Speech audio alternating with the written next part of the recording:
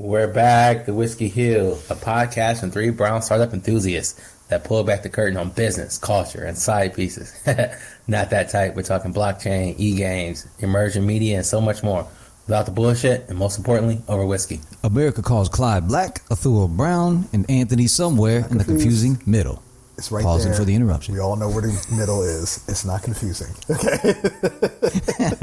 Thank you, man. Thank you for the input. We're three brothers, various shades of brown, bringing you the latest in tech, business, and startups, mixed with a ton of sarcasm. Cue Raindrops. the Anthony music.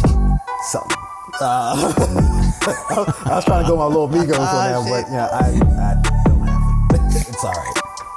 That's nice. All right. It was nice, man. It was try. Well, welcome to the Whiskey Hill. We're excited to be back after a bit of a hiatus, but we're gonna end the year strong. We're excited to have a conversation today. Before I dive right in, what's up, fellas? Good. How's it going? Good. Great. Yeah.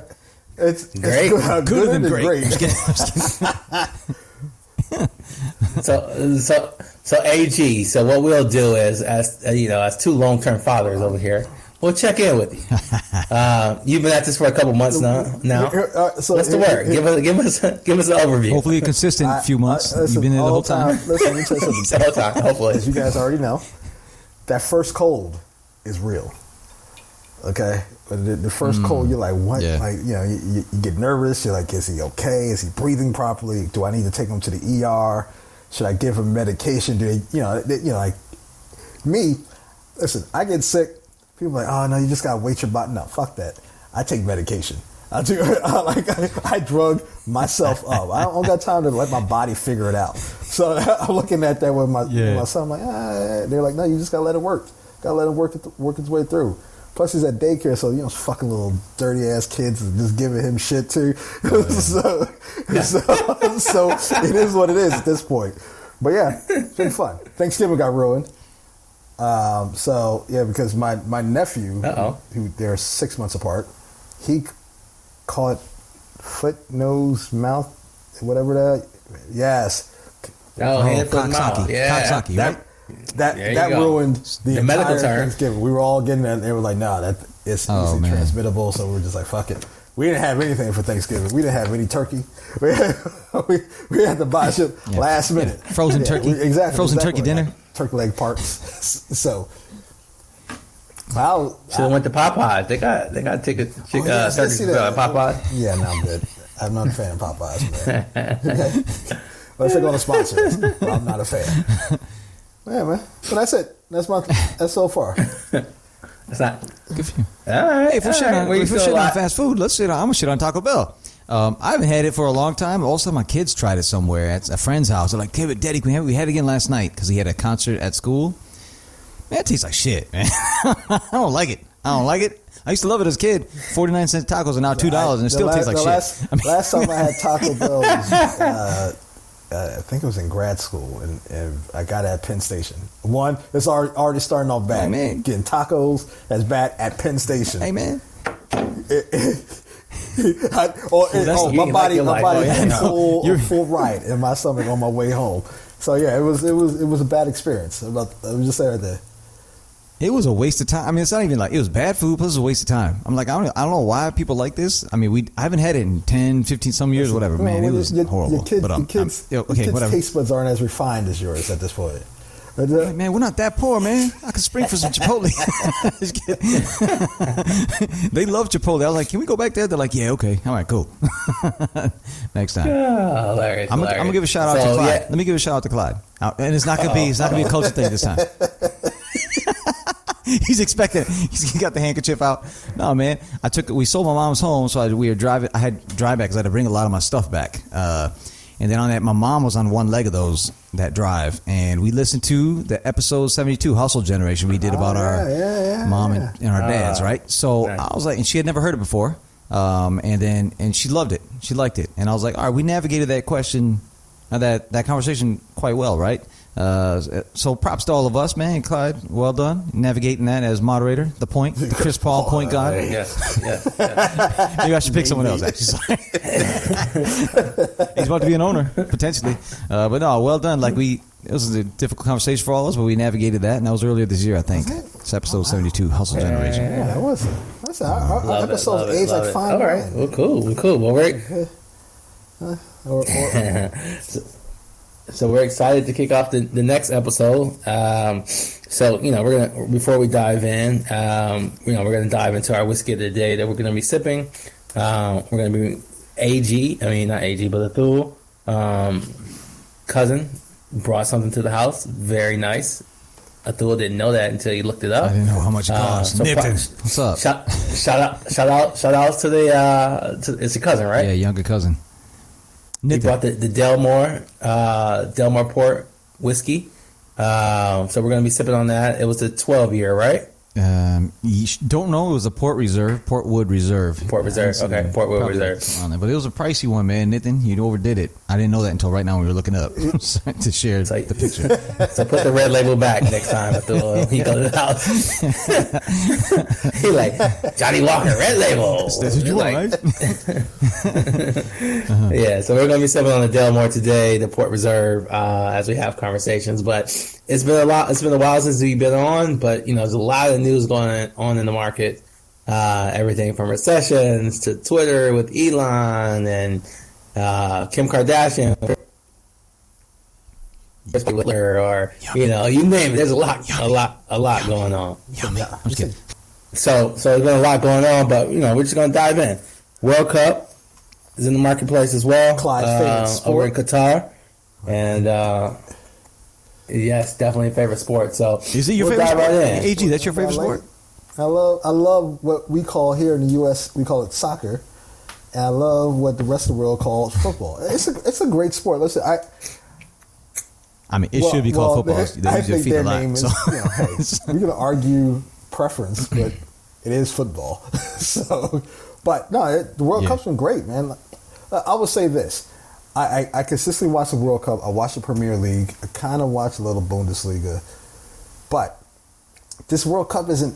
There's some surprises, but it's not hitting the same way. And I think it's because it's right during American football season and basketball season. It's like in the heart of that time period. And it kind of takes away the complete fanfare, because typically it's during our summer. And that's the only sport on, major sport. Like, you'll get golf. Golf and baseball. And, so you can go, but so everything's focused on it. With it being in late November, early December, it kind of, in battling our major sports, it's kind of, losing its edge to me. I haven't looked at the ratings, don't know what the ratings are, whatever. But go for it. May I share some with you? I share a couple. That Thanksgiving weekend. Remember we were talking about Thanksgiving. It's so weird to have it on during Thanksgiving, right? Because it's usually in the summer. Look, New York Giants, Dallas Cowboys. That game, that was a regular season game on Thursday night. Competitors, they're both kind of competitive this year. 42 million viewers. All right, highest rated game ever, regular season game. World Cup, USA, England. 15 to 16 million, most watched game ever of World Cup in U.S. Right, and then it's funny that the World Cup, the largest global sport in global sport, and then here we are in America like this. I mean, even that college game, you guys are both college cats. Ohio State versus Michigan got 17 million, and there's 50 games going on at the same time on that Friday, Saturday. So, and then that's a regional. Yeah, exactly. And that's just like, you usually just watch your team, unless like Ohio State might get other, folks getting involved in Michigan. Like, those are big games, but it's just funny. Like, it's the biggest sport ever, biggest viewership ever, and largest in America. And it was like, it's not going to get the views. Going against the U.S., going against American football here in the U.S., it's not going. It doesn't work out well. But hey, the next one's going to be during the summer. It's going to be here in the U.S. So who knows? Maybe someone will sponsor our tickets to go to a couple matches. It's going to be at MetLife Stadium. They're playing in Chicago too, I think. No, they've got to have it at MetLife. They got to have stadiums are marked. Yeah. It's like MetLife. It's in Philadelphia. It's going to be in Chicago. It's going to be in Atlanta, Houston. It's got to be LA, of course. I forgot two other cities. I think it's in Boston. I didn't hear Flint or Camden. You know what I'm saying? Just playing. Just saying. Just kidding. Just kidding, man. It's all good though. It's all good. So, Take it to the next level. To take that in the path of the Whiskey Hill where we talk business, sports, and culture. Right? There was a fascinating stat, that number went out. I think it was roughly around the cost to build out and host the games were at an astronomical rate of roughly 10x the last World Cup of around $220 billion. I think 100x, Clyde. It was $2 billion for Russia. I think it was like $2 billion, and these guys are 200 bill. I think, if I'm not mistaken. Let me Google that. Go ahead.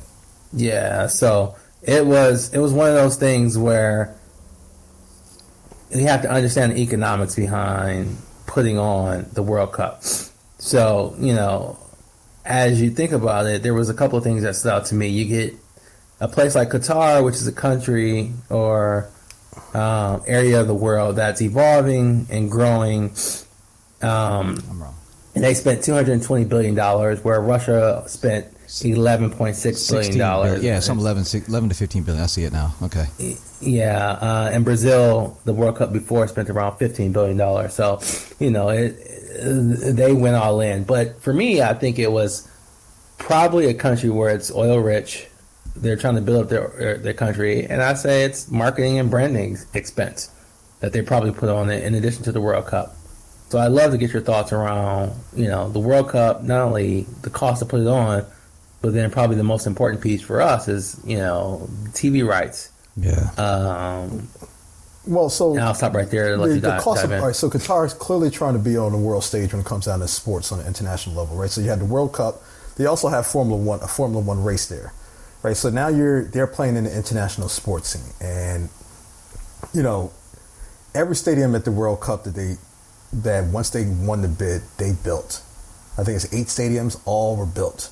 They built all the new roadways to get to each of these stadiums, facilities, all that had to be built since getting the announcement that they won. So that's a little over 10 years, right? It's been 12 years since they got the announcement.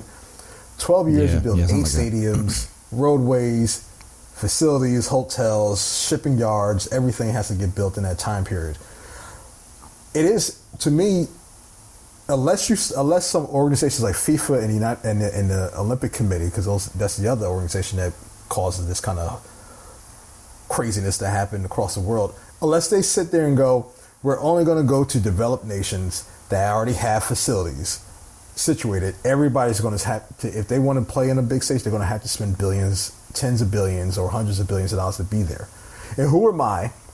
Now, there's the story of how Qatar got the World Cup, but who's anybody else to say they shouldn't get it? If they have the money to do it, they shouldn't get it. Now, there's the human rights violation stuff that, hey, that's a whole different level of shit show attached to it. They did in Brazil, the argument was that they tore down portions of the rainforest. Like, they tore down different things to build these stadiums and hotels and roadways. I don't know what's off limits in this terms. We can only say who has the facilities already built. United States, right? Yes, because we have football stadiums here that just easily convert to soccer stadiums. We get the Olympics, half of the stuff can be rebuilt, or once it's finished being built, can be given to local universities. The first city to do that was Atlanta, right? When Atlanta hosted the Olympics, they gave facilities to Georgia Tech, Morehouse. It was across the board. Then everybody else after said, "Fuck it," Greece is still paying for their Olympics. I don't know what's a proper thing. But with that being said, hey, it's a great scene. So let's do one thing. So all the violations, we'll do that in another topic, because that's its own episode. Because they're a considerable amount, and that's probably in every nation, but definitely there. Looking at my door. But let's look at this. I think they wasted a ton of money. So, look, you can try to brand yourself as how I'm going to be on the world stage. You don't need to put $200 billion into it, because just look at it from Super Bowl, most widely watched sport globally, that one game, right? Every city that hosts a Super Bowl loses money because of security, all that stuff. You would think all the consumption you could make it up, and everything around there, all the travel, the tourist activity, they actually end up losing money. These folks, unless they're going to be running regular, I'm saying 3, 4, 5 times a year, having major, not just a couple games here and there, but you got to have actual major like World Cup type of tournament type of things, and there's plenty of them. They're not going to recoup this for a long time. So Clyde brought up an interesting point about, which I didn't even know about. We'll let him go into that in a minute, about the portable play. I had no idea about that. But these other 19 or whatever 7, 8 stadiums, they overbuilt because I don't know, because it's secluded, it's kind of difficult. And a lot of the major teams live west of there, right? So I don't know how often they'll get to utilize that. Did they overspend? And oil money is oil money now. 15, 20 years from now, because these are long term, and when you build a stadium, you're looking 20, 25 years out to recoup, right? Oil may not be a hot product in 10, 15 years from now, so we'll see. That's all. Clyde, tell us about that one portable thing you were talking about. Yeah, absolutely. So, they built a 40,000 seat transportable stadium, and that could literally be relocated to any other country in the world after the World Cup. This stadium was the one where you saw like the shipping containers built around it, and it was fascinating to see because it's called Stadium 974, and it was just completed in like late November. So if you can imagine how they were going to the finishing line to get it done, and apparently that it's already plans for it to be used in Uruguay in the 2030 World Cup as well. So wow. As you think about the world and sustainability, that's a big selling point because if you, and this is a topic that we have to jump into, but ESGs and sustainability is one where everyone cares about it. Not everyone, but most people care about it, and there's a major impact. So I think that was probably a selling point. In addition to, the lack of continued use, as Atul was just touching on, how you go back to like Brazil and all those stadiums that were built are pretty much fall apart, dilapidated and falling apart, not being of use. And this stadium can be repurposed. But from a sustainability perspective, this stadium 974 was literally made to be shipped and put up anywhere, which was probably one of those cool things that helped them secure the bid in addition to the prize on the table that they were doing. It was in the region of Doha as well, so it was right on the waterfront. Yeah.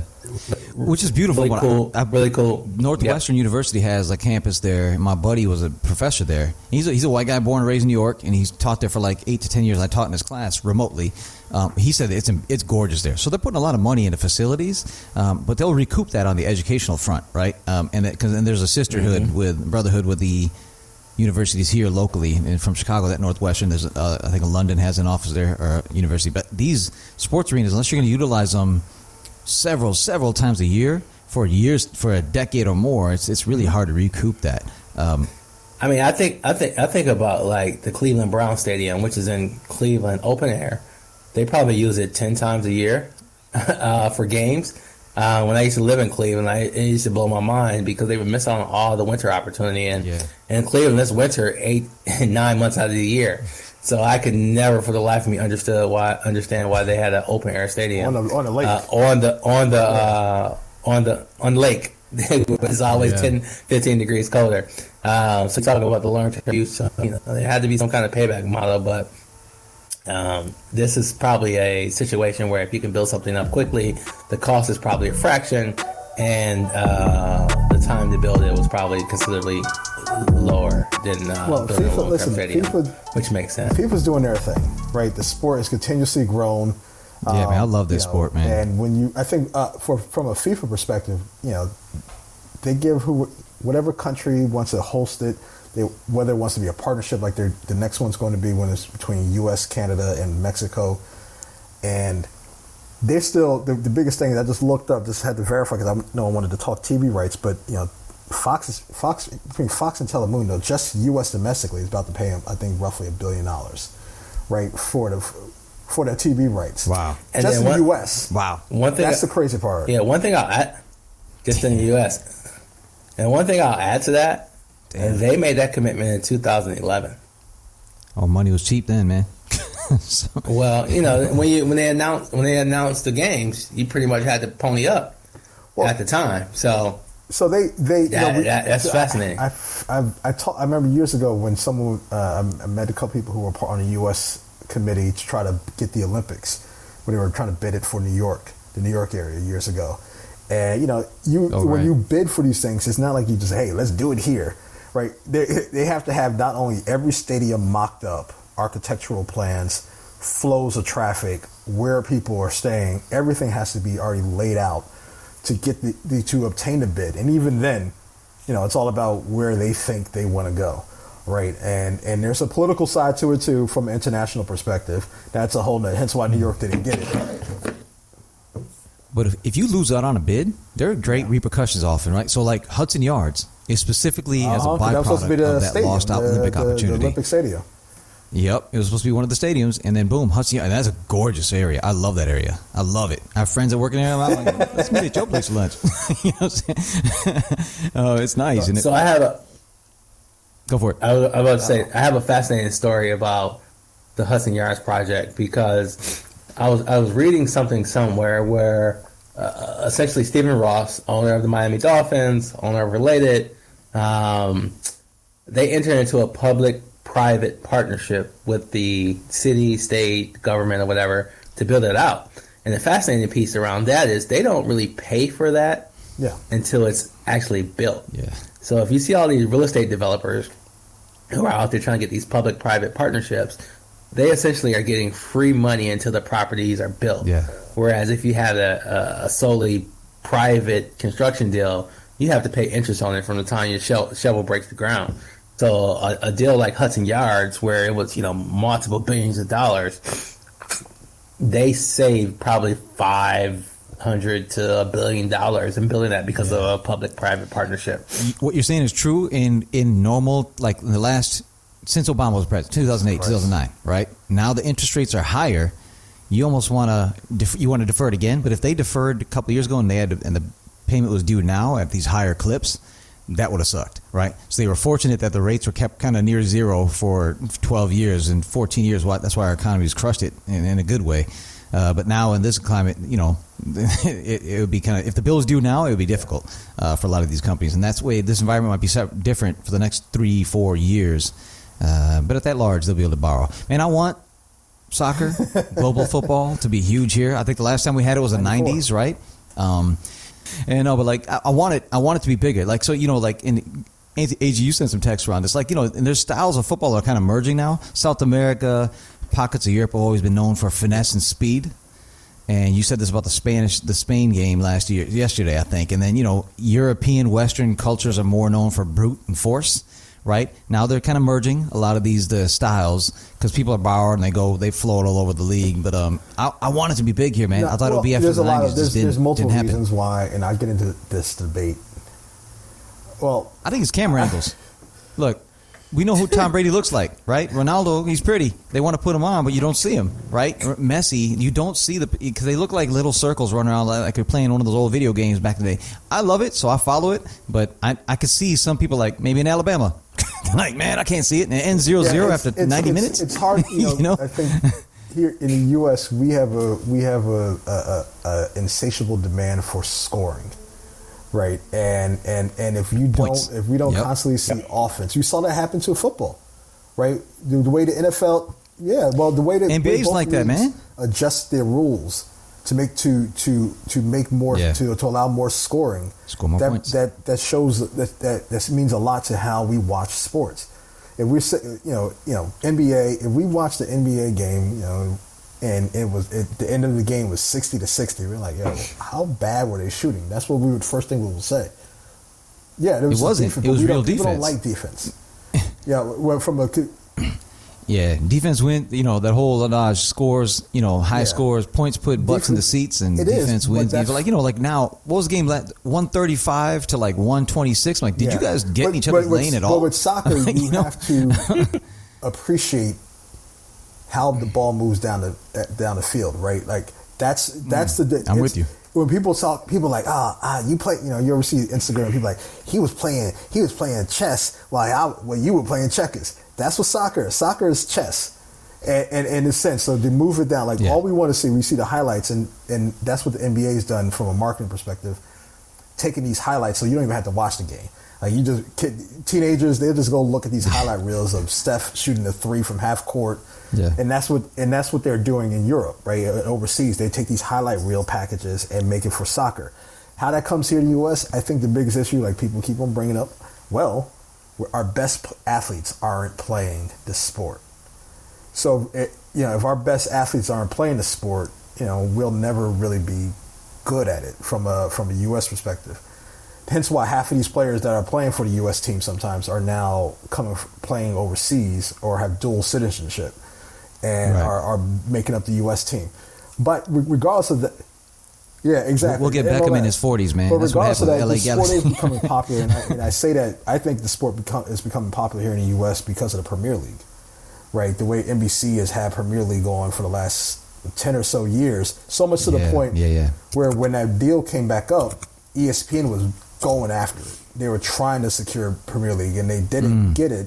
I think the Premier League also realized the partnership that they had with NBC was worth a little bit more. They weren't with NBC. They're not a part of this 20 different sports league package that ESPN has. And that helped out, right? And that that kind of ties into the popularity of sports in the U.S. is all about TV, right? These TV packages are getting ridiculous, and that's what I chatted with a group of people when that Big Ten deal came out a couple of weeks or 2 months ago when that partnership, it was like 7 years, $8 billion, right? Spread out over 3 networks. It's going to be on Fox, NBC, and CBS. And it's not even for the entire league. It's for one Big pocket, Ten schools. only the Big Ten, right? But if you look at the map of the United States, the Big Ten schools are majority of the land grants. A lot of the land grant schools in the Midwest, but they now have, because USC and UCLA are joining the Big Ten. They have 5 major cities within their footprint. They got New York, DC, Chicago, LA, and who am I missing? Philadelphia, I think. All within the footprint of that. So that these TV rights deals are crazy right now. And then you got your favorite players in the mix, Apple TV. Apple, so they're increasing these rights and they're giving access to newer leagues. Let me ask you something. Okay, can I take a tangent for a second? So why doesn't Apple come in? So is there some regulatory? You may know this, both of you. Is there some regulatory bylaw in place why Apple's trying to get rights to NFL? Let's just say whatever they're going to pay for it, right? Man, they got $200 billion in cash on their balance sheet. You buy the entire league, buy half the league, right? Put your rights in everything. You know what kind of markup? Is there just something in play that, because they could, if every team's, we're going to get into this in a minute, because I thought you were going to go on this NBA cost, like sovereign wealth funds are getting involved with this, pension funds are going to be able to buy in. It's only been private equity. NFL's the only one, you got to be a legit rich dude. Where you have to have cash on hand, like, from Jerry Jones to Pat, whatever his name is, and then the dude, all of them. So you have to have actual real money. But they're allowing funds to get involved with the NBA and all that. Why can't, if these teams are like 3 to 4, like Washington Commanders, they haven't won shit in forever, right? And they're up for like, what is it, 4 to 6 billion, something like that, right? And Jeff Bezos doesn't need anyone else, but he's trying to get some other folks involved just because of branding, right? I mean, he can just buy a couple teams. He can buy the whole league, right? If he wanted to. So is there something in place where they can't buy the whole league, or let me buy 10 teams? Because why would you buy Twitter for $45 billion versus buying a bunch of NFL teams, which are cash cows? That's a great question. I don't know what the laws, their rules are in ownership status, right? They do want they don't want an individual owner, because the Broncos are owned by multiple people now. Yeah, the Waltons and Lewis Hamilton, my boy. Yeah, he got in. I don't know what percentage he has, maybe 1%. Lewis Hamilton. Who got in? He did. They crowdsourced that. So but the majority a little bit everyone is the Walton family, right? So yeah, the Walton. Yeah, they did that for marketing, like they brought Jay-Z in.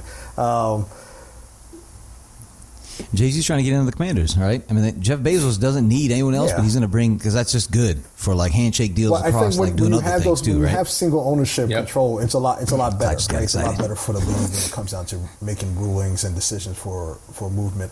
But when you start having these multi-partnership, a team is owned by a company here, X company, that starts to get complicated. And the way the NFL... Well, naming rights is that, right? Naming rights is kind of that, but then if you kick it up a notch because the consumer is not going to know the difference. No. In my opinion. So they might be able to push more NFL, push more of their authoritarian, like, hey, Apple comes in with 10 teams, like, all right, homie, this is what we're doing moving forward, right? Goodell versus you dictating what's happening with this league. The NFL, like to your point, NFL is different, right? All the owners are billionaires, it's right? Different than any, most of the billionaires in NFL, not most, all right. You got billionaires telling you're going to tell a whole bunch of billionaires, they're like, hey, I made my billion, my money, and here comes this fucking company wants to go buy a couple teams. Fuck no, you're not going to come in here and then have majority control of how we move our business, right? I'm not. Yeah. But hey, man, if you owned a team and it's worth $4 billion, if some company came out, I'll give you $7 billion. It's kind of like what Blackstone's doing with single family homes. Drawing comparisons all over the board. If they came in 2x your money, you're like, okay, I'm out. Well, I get that money today. And no, I'm right? out. So I would do that. Like for us, that makes we're like fuck it, right? But when you're a billionaire, you already like someone said, like it's one thing to be a millionaire. Yeah, homie's assuming I'm not. My bad. Okay. But when you're a billionaire status, you're in a different ballgame, right? Right, like your thought process is different, and you don't give a shit who's coming in. Like you're like, hey, I made my, especially the people who didn't grow into this money, like we were raised and they made it. I don't give a fuck who you are. Like you're not going to come in here and tell me how we should run this. We've been running this for 20, 30 years. I've been in the game for 20, 30 years. That's at least my thought process on why I wouldn't want Apple to come in and say they're going to buy a team as a company into the mix. And at the end of the day, it's a private company. Their own bylaws and rules, and the owners have to agree to and vote on every decision. So if you think about it, there are people like the Jerry Joneses who he essentially made all this the majority of his wealth through the team. When he started off, he bought the team for a ridiculously low deal, grew that to $4 billion valuation, and continue to grow and that's build. Probably like 7 now. Things. Yeah, on the side. That's just for the team. But just on the side of that, if you've ever been to Dallas, they pretty much community around their practice facility. Yeah. He owns all the land, hotels, practice facility, because they don't have to split any of that revenue.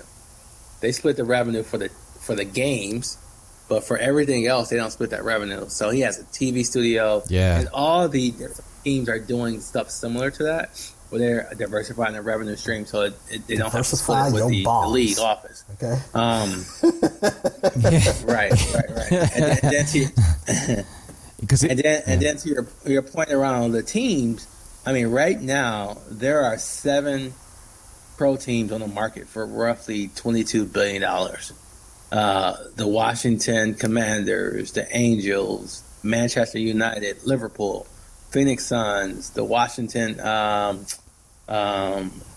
the baseball team, and the Ottawa Senators. Nationals? This class, I don't recognize baseball. That's a sport. Well versed. There you go. We bid on that stadium. We put a deal in place for that stadium that they built because it's right by the White House down the road a while back. Yeah, nice. And that's the only reason I know the team. I don't know any other team besides the Cubs and the Yankees. Either Manchester United or Washington Commanders are the prize, right? Like although the Nationals won. No, I would say Man U. I'd say Man U because you did that international money. That's a whole different ball game. But the Washington Commanders have such a presence about them right now. So I don't know. You know, I thought you were going to bring up this, man. Go ahead. I was just going to layer in one more piece about Man U since you brought it up. Cristiano Ronaldo, who was formerly on Man U, I guess during the World Cup or whatever, they gave up his rights. And they gave up his rights, but the Saudis came in, and they're essentially offering him $200 million per season to be a part of their team. I think for 2 to 2.5 years. It was a 3-year something deal. like that. So it's like 3-year deal. Yeah, 5. Yeah, it's close to 600. I thought it was like 500 mil. Yeah, close to 600. Okay, gotcha. Yes. Yeah, something. But look what you get with him. Look what you get with him, right? And he's at the last leg of his right. Yeah, clearly, but he's got 500 million followers on Instagram. LeBron and Steph are the faces of the NBA right now. They've got collective, just over 100 mil, right? You got one dude, and Messi, I don't know what he's got, and he's just a brand, a force to be reckoned with. And so it's insane globally what you can do with him as part of your thing. It might be a loss leader for other things. Listen, who knows? But you gotta, maybe not. I gotta look at that. That contract has to be loaded with stuff, but that's one of those like, dude, how do I turn this down? Like each year. Yeah, exactly. But you know what? So I was talking to a friend. So remember when LIV came up, LIV? It stands for the whole golf thing. It's about the number of holes or whatever on the thing. So, okay, just be careful. Okay, all I said, they said, hey, if oil goes down, LIV's going to fall apart. Right, right. Basically, what they said. So you can get all this money guaranteed, but guarantee is only worth it if the money's in the bank. So if these things fall apart because some commodity is cheaper 10, 15 years down the road, or whatever it is, or 2 years down the road, something could happen. Like I know people that are working on the ground, and they said LIV could fall apart in a second. Well, I think. So where NBA and NFL are not going to fall apart tomorrow. Debate, I'm all for it. If you're a true believer in capitalism, you can respect anybody who wants to go to another league and make a lot more money, right? But I think what LIV is going to do is from a golf side, it's going to open up the option to other leagues. I don't think the LIV is the last one. Is the thing that's going to be the final straw when it comes down to other ways they're playing golf. I think it's going to open doors to a new one. I don't know. Maybe we'll just tap out here instead of going into other topics. But we should talk about NBA. I thought you guys were going to go there. So the NBA is allowing sovereign wealth funds, pension funds, endowments to invest in teams now, and that's going to make these NBA teams are going to be insanely expensive now. They'll probably. Doesn't like Seattle and Vegas, don't they have a couple expansion teams coming? So it's going to get up to 32, which should be the same as NFL. And then they're going to probably go for like $3 to $5 billion each, let's say. Probably 3, 4. I don't know. But then if you get all these, if you let these funds in where they can let the money annualize over years, even if a decade, they don't really have to care per se. These teams will become 7, 8 billion easily. And that's, I think the football. The reason I like NFLs. I mean, hey, we could talk about the leadership and all that, and it's kind of dastardly what they do, and what they don't allow. But the product is the best product of the major sports in America. They made a TV product. Hands down. They made a TV product. It's the most. It's a TV product. What else are we watching it? Either in the stands or anytime you make a product on TV. That's made for a certain medium, a certain platform. You developed it that way. Yeah. Then how football is a product to watch on TV. Going to a game, and when people buy season tickets to a game, I'm like, why? As I'm getting older, man, I'm enjoying it more on TV because you see more of the game. Because I'm at the game, we're hanging out. If we're at the game, we're drinking, we're not paying attention. I just paid $600 just to hang out with you. Let's go to tailgate then. Let's just hang out. Let's text next time. 100%. I'd rather watch most football games on TV. If you give me give me tickets to the Super Bowl, I'll fucking gonna go. Yeah, fuck it, hell yeah. But NFL, why not? You watch it at home. The packages are unbelievable, right? Now I got Sunday tickets. So I'm watching every game. I'm watching it. I watch my 49ers every week. Yeah, every week. Winning teams. Y'all don't know anything about that. You need a podiatrist. The podiatrist kid. And on that note, ladies and gentlemen, that's the debate for later. Stop trying to hold me back, Clyde. No. Your team needs to drink milk. We are better. Drink milk when you play. But damn, you said it. It started childhood, man. That's it. You went deep. It's bad parenting right there. So yeah, I think we touched on a number of topics, all centered around the business, around sports, the rights, and the things that we care about and impact the way that the revenues are being driven. So I think this is a great conversation to follow up on in the future. But we'll stop right here for now, and then we'll jump into our favorite part of the episode, shit you should know. All right, who's going first? I know you do. I got a list of 40. I'm just kidding. I'll go first. Listen, I got this is that recap of the year. Like I was recapping how many books I've read and which ones were good. Showing off. I'm an educated man. Okay, so all right, Amp It Up by Frank Slootman, the CEO of Snowflake.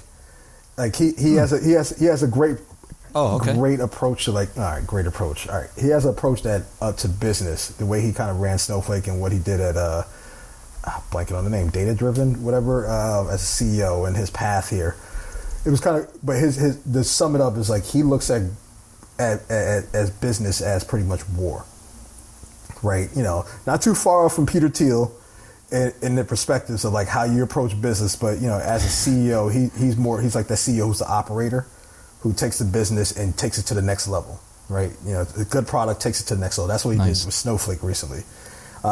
Solid book. And the other one, a little off business topic and kind of similar to an earlier episode that we did this year, I think The Body Keeps Score, right, by, I don't even know how we're going to pronounce it, Bessel van der Kolk, right? It's about people, a story about like how you go through, how you go through life and different traumas and different stories and things that you've gone through. Your body keeps track of all this. Right, and you have to be mindful of the things that you go through in your life and how your body's holding on to. Like, so when you see young people or older people you're like, damn, I thought they were really healthy, right? And like your body could be going through something that you're not even paying attention to, right? And this is something to pay attention. It's a good book, good insights. Just dropping those two because here and there I like to read. Body Keeps Score. Russell Van Cook. You said? Van der Kolk. All right. It sounds. Sounds like I'm probably pronouncing the name incorrectly. Apologies, but it's a good book. Feel like one of us was oppressed by that dude at some point in our history. I was going to say it. That book sounds nice, man. Oh, shit. It's either you or me. Fair enough. Just kidding. All right. You want me to go to Clyde? You got it. Go ahead. I was going to bring up, and we'll do this. I think we should do a whole show on this. ChatGPT. So it's from your boy Elon. He's one of the co-founders. He put $1 billion. So Sam Altman and all these these are legends in the industry. So they started this thing called Open.ai, and then ChatGPT. I'm fascinated by this thing. You can, with a few, you just type into the website, and you say, hey, write a story about. Oh yeah. Yeah. Okay, let me tell you a funny one. This guy wrote, he goes, hey, write me a love song about Elon falling in love with Drake. And it played it back. It gave him chord progressions, and it played it, and he played it. It was a corny-ass song, but it actually wasn't as corny as, no Backstreet Boys. I don't like that. I'm not trying to alarm any of their friends. But it wasn't that corny, but it was like a level up. It wasn't U2 or Maxwell Deep, as far as the lyrics, but it was it was interesting. You can do code. It knows every language, spoken, vocational, Spanish, Chinese, or Python, C++. You can do anything. This is AI coming for us, right? So in good hands, it could be great. And bad. So I wanted to go back and forth with you on another time. Let's go back. Bad actors could get a hold of this too, the cons of it.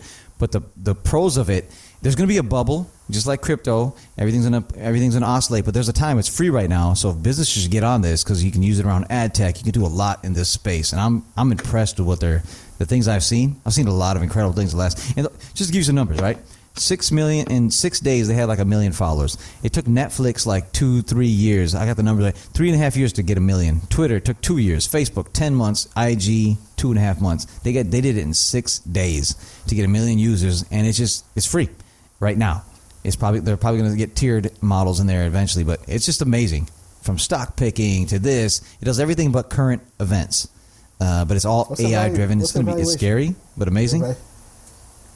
I don't know, man. I just saw it. It's a private company, so I have no idea. But Elon put a bill into it a couple of years back. He was on the board until a couple of years ago, and then he stepped off. And then, but he should have done that instead of Twitter, man. Because Twitter, he's like, you're gonna play around with ad models. You could be doing this, man, controlling the world. Anyway, right? There's something dope. else that came out. That's what I'll bring it up later. Well, this is gonna impact Google. That's how I was gonna go with this, right? Because they've got something. They're working on what's their thing? What's their thing called? Google's got their own thing. DeepMind, same thing. They're using it for ad tech right now, but it's going to be a competitor to them because search. You may not be going to Google. You might be going to, and I think Google's one of the most defensible companies in the world. But man, if you go into search for something else and actually get solutions created back to you, how does this impact education, our life choices, everything else? So we'll talk about it. We'll do a whole episode on it. I think it's worth it. Wow, that's fascinating. That's one of your best ones yet. Congratulations, man. Wear my sachet. So for me, I'll bring a little lowbrow, but it's timely with Mr. Show Me the Money himself, Deion Sanders. Oh, nice. As everyone knows, he left Jackson State for greener and colder pastures. Colorado or Mississippi. For the University of Colorado. Damn. No, it's not about that. It's about $300K versus $5 million a year. I mean, I was saying, you want Balenciaga or you want Nikes? You know what I'm saying? Go ahead. So the reason why I bring it up is because I was thinking like, wow, Deion secured a contract worth almost $30 million. Damn. I think it was probably 5 years, $30 million. So $6 million. Damn. Yeah, close to $6 million a year. I think it's the board of trustees or the president of the school either mistakenly said, "Hey, we got the deal, but we don't know where we're going to get the money from just yet, but we'll get it."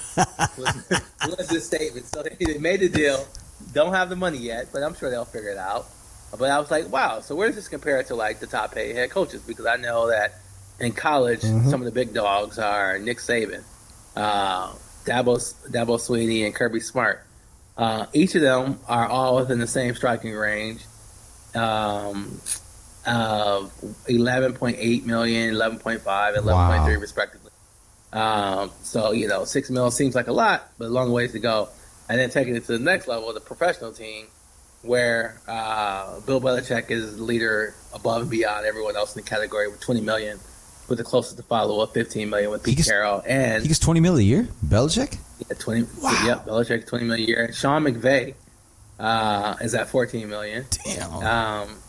And Mike Tomlin kind of closed the gap on the NFL with $12.5 million. So that's real money, man. That's real money. Good Fascinating.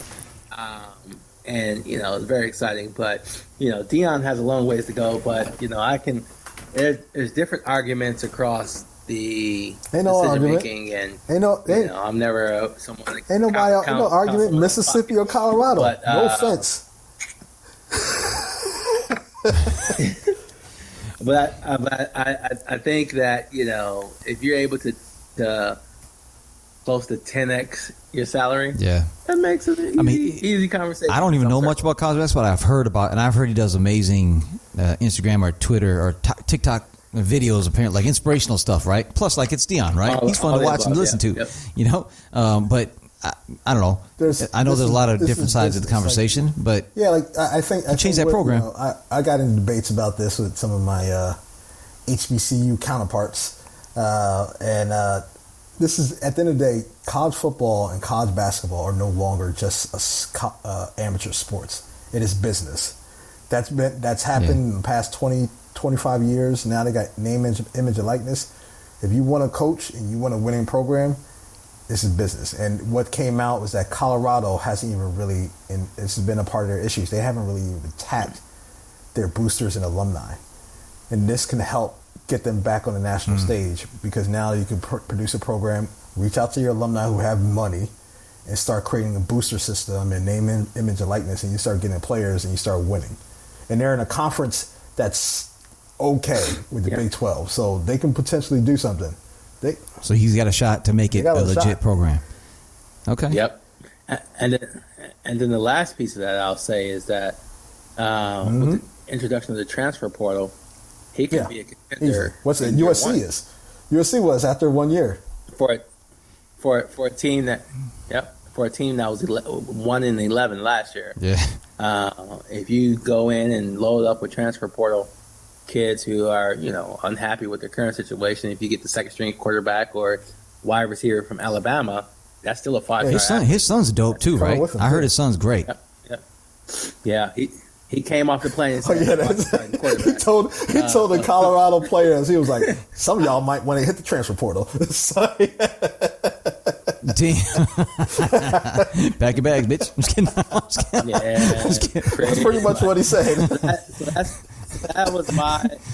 Here's some duct tape in a box. Go. Just playing. Go ahead, Clyde. Finish your thought. I was just gonna say that was my long-winded shit. Looking at coaches' salaries and kind of where Mr. Show Me the Money is today, but has a long way to get. And they got to some of the tell you, man.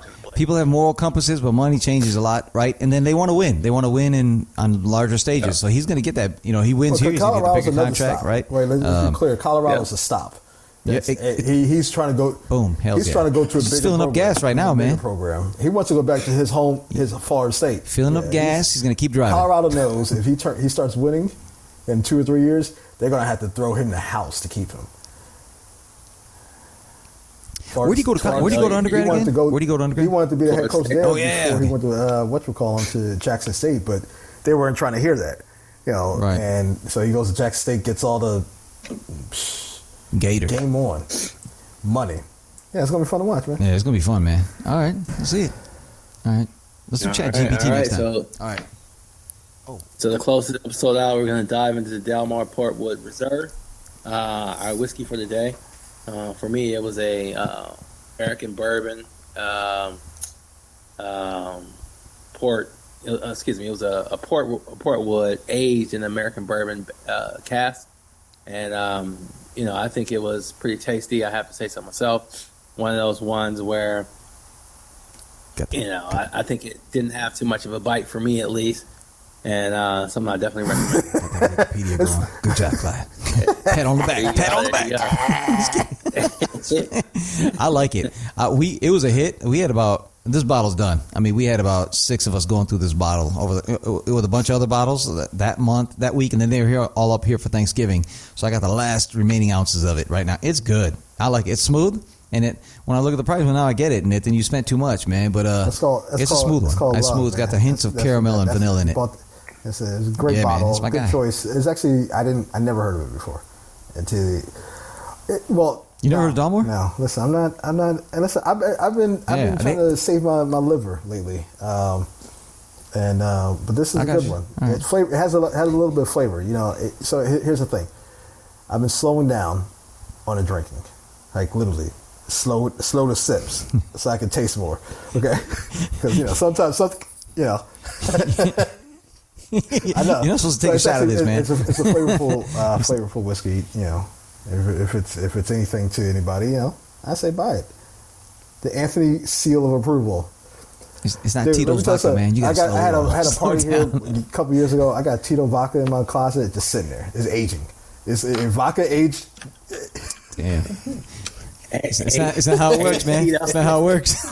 We're gonna part on this, man. There was one of my neighbors at one point. He had a Chivas Regal. I'm like, first, I don't want it. He's like, hey man, you're a Scotch guy. I'm like, not Scotch. He invited me over. He goes, hey man, this it's 40 years age. I'm like, oh okay, I'll try that. It was a 10 or 12-year-old bottle. He had it for 20 years. I'm like, man, that's how it works, man. Come on, it's not how it works. I love you though. I gave him a hug. All right, I gotta go, man. All right. Cheers, fellas. This has been the Whiskey.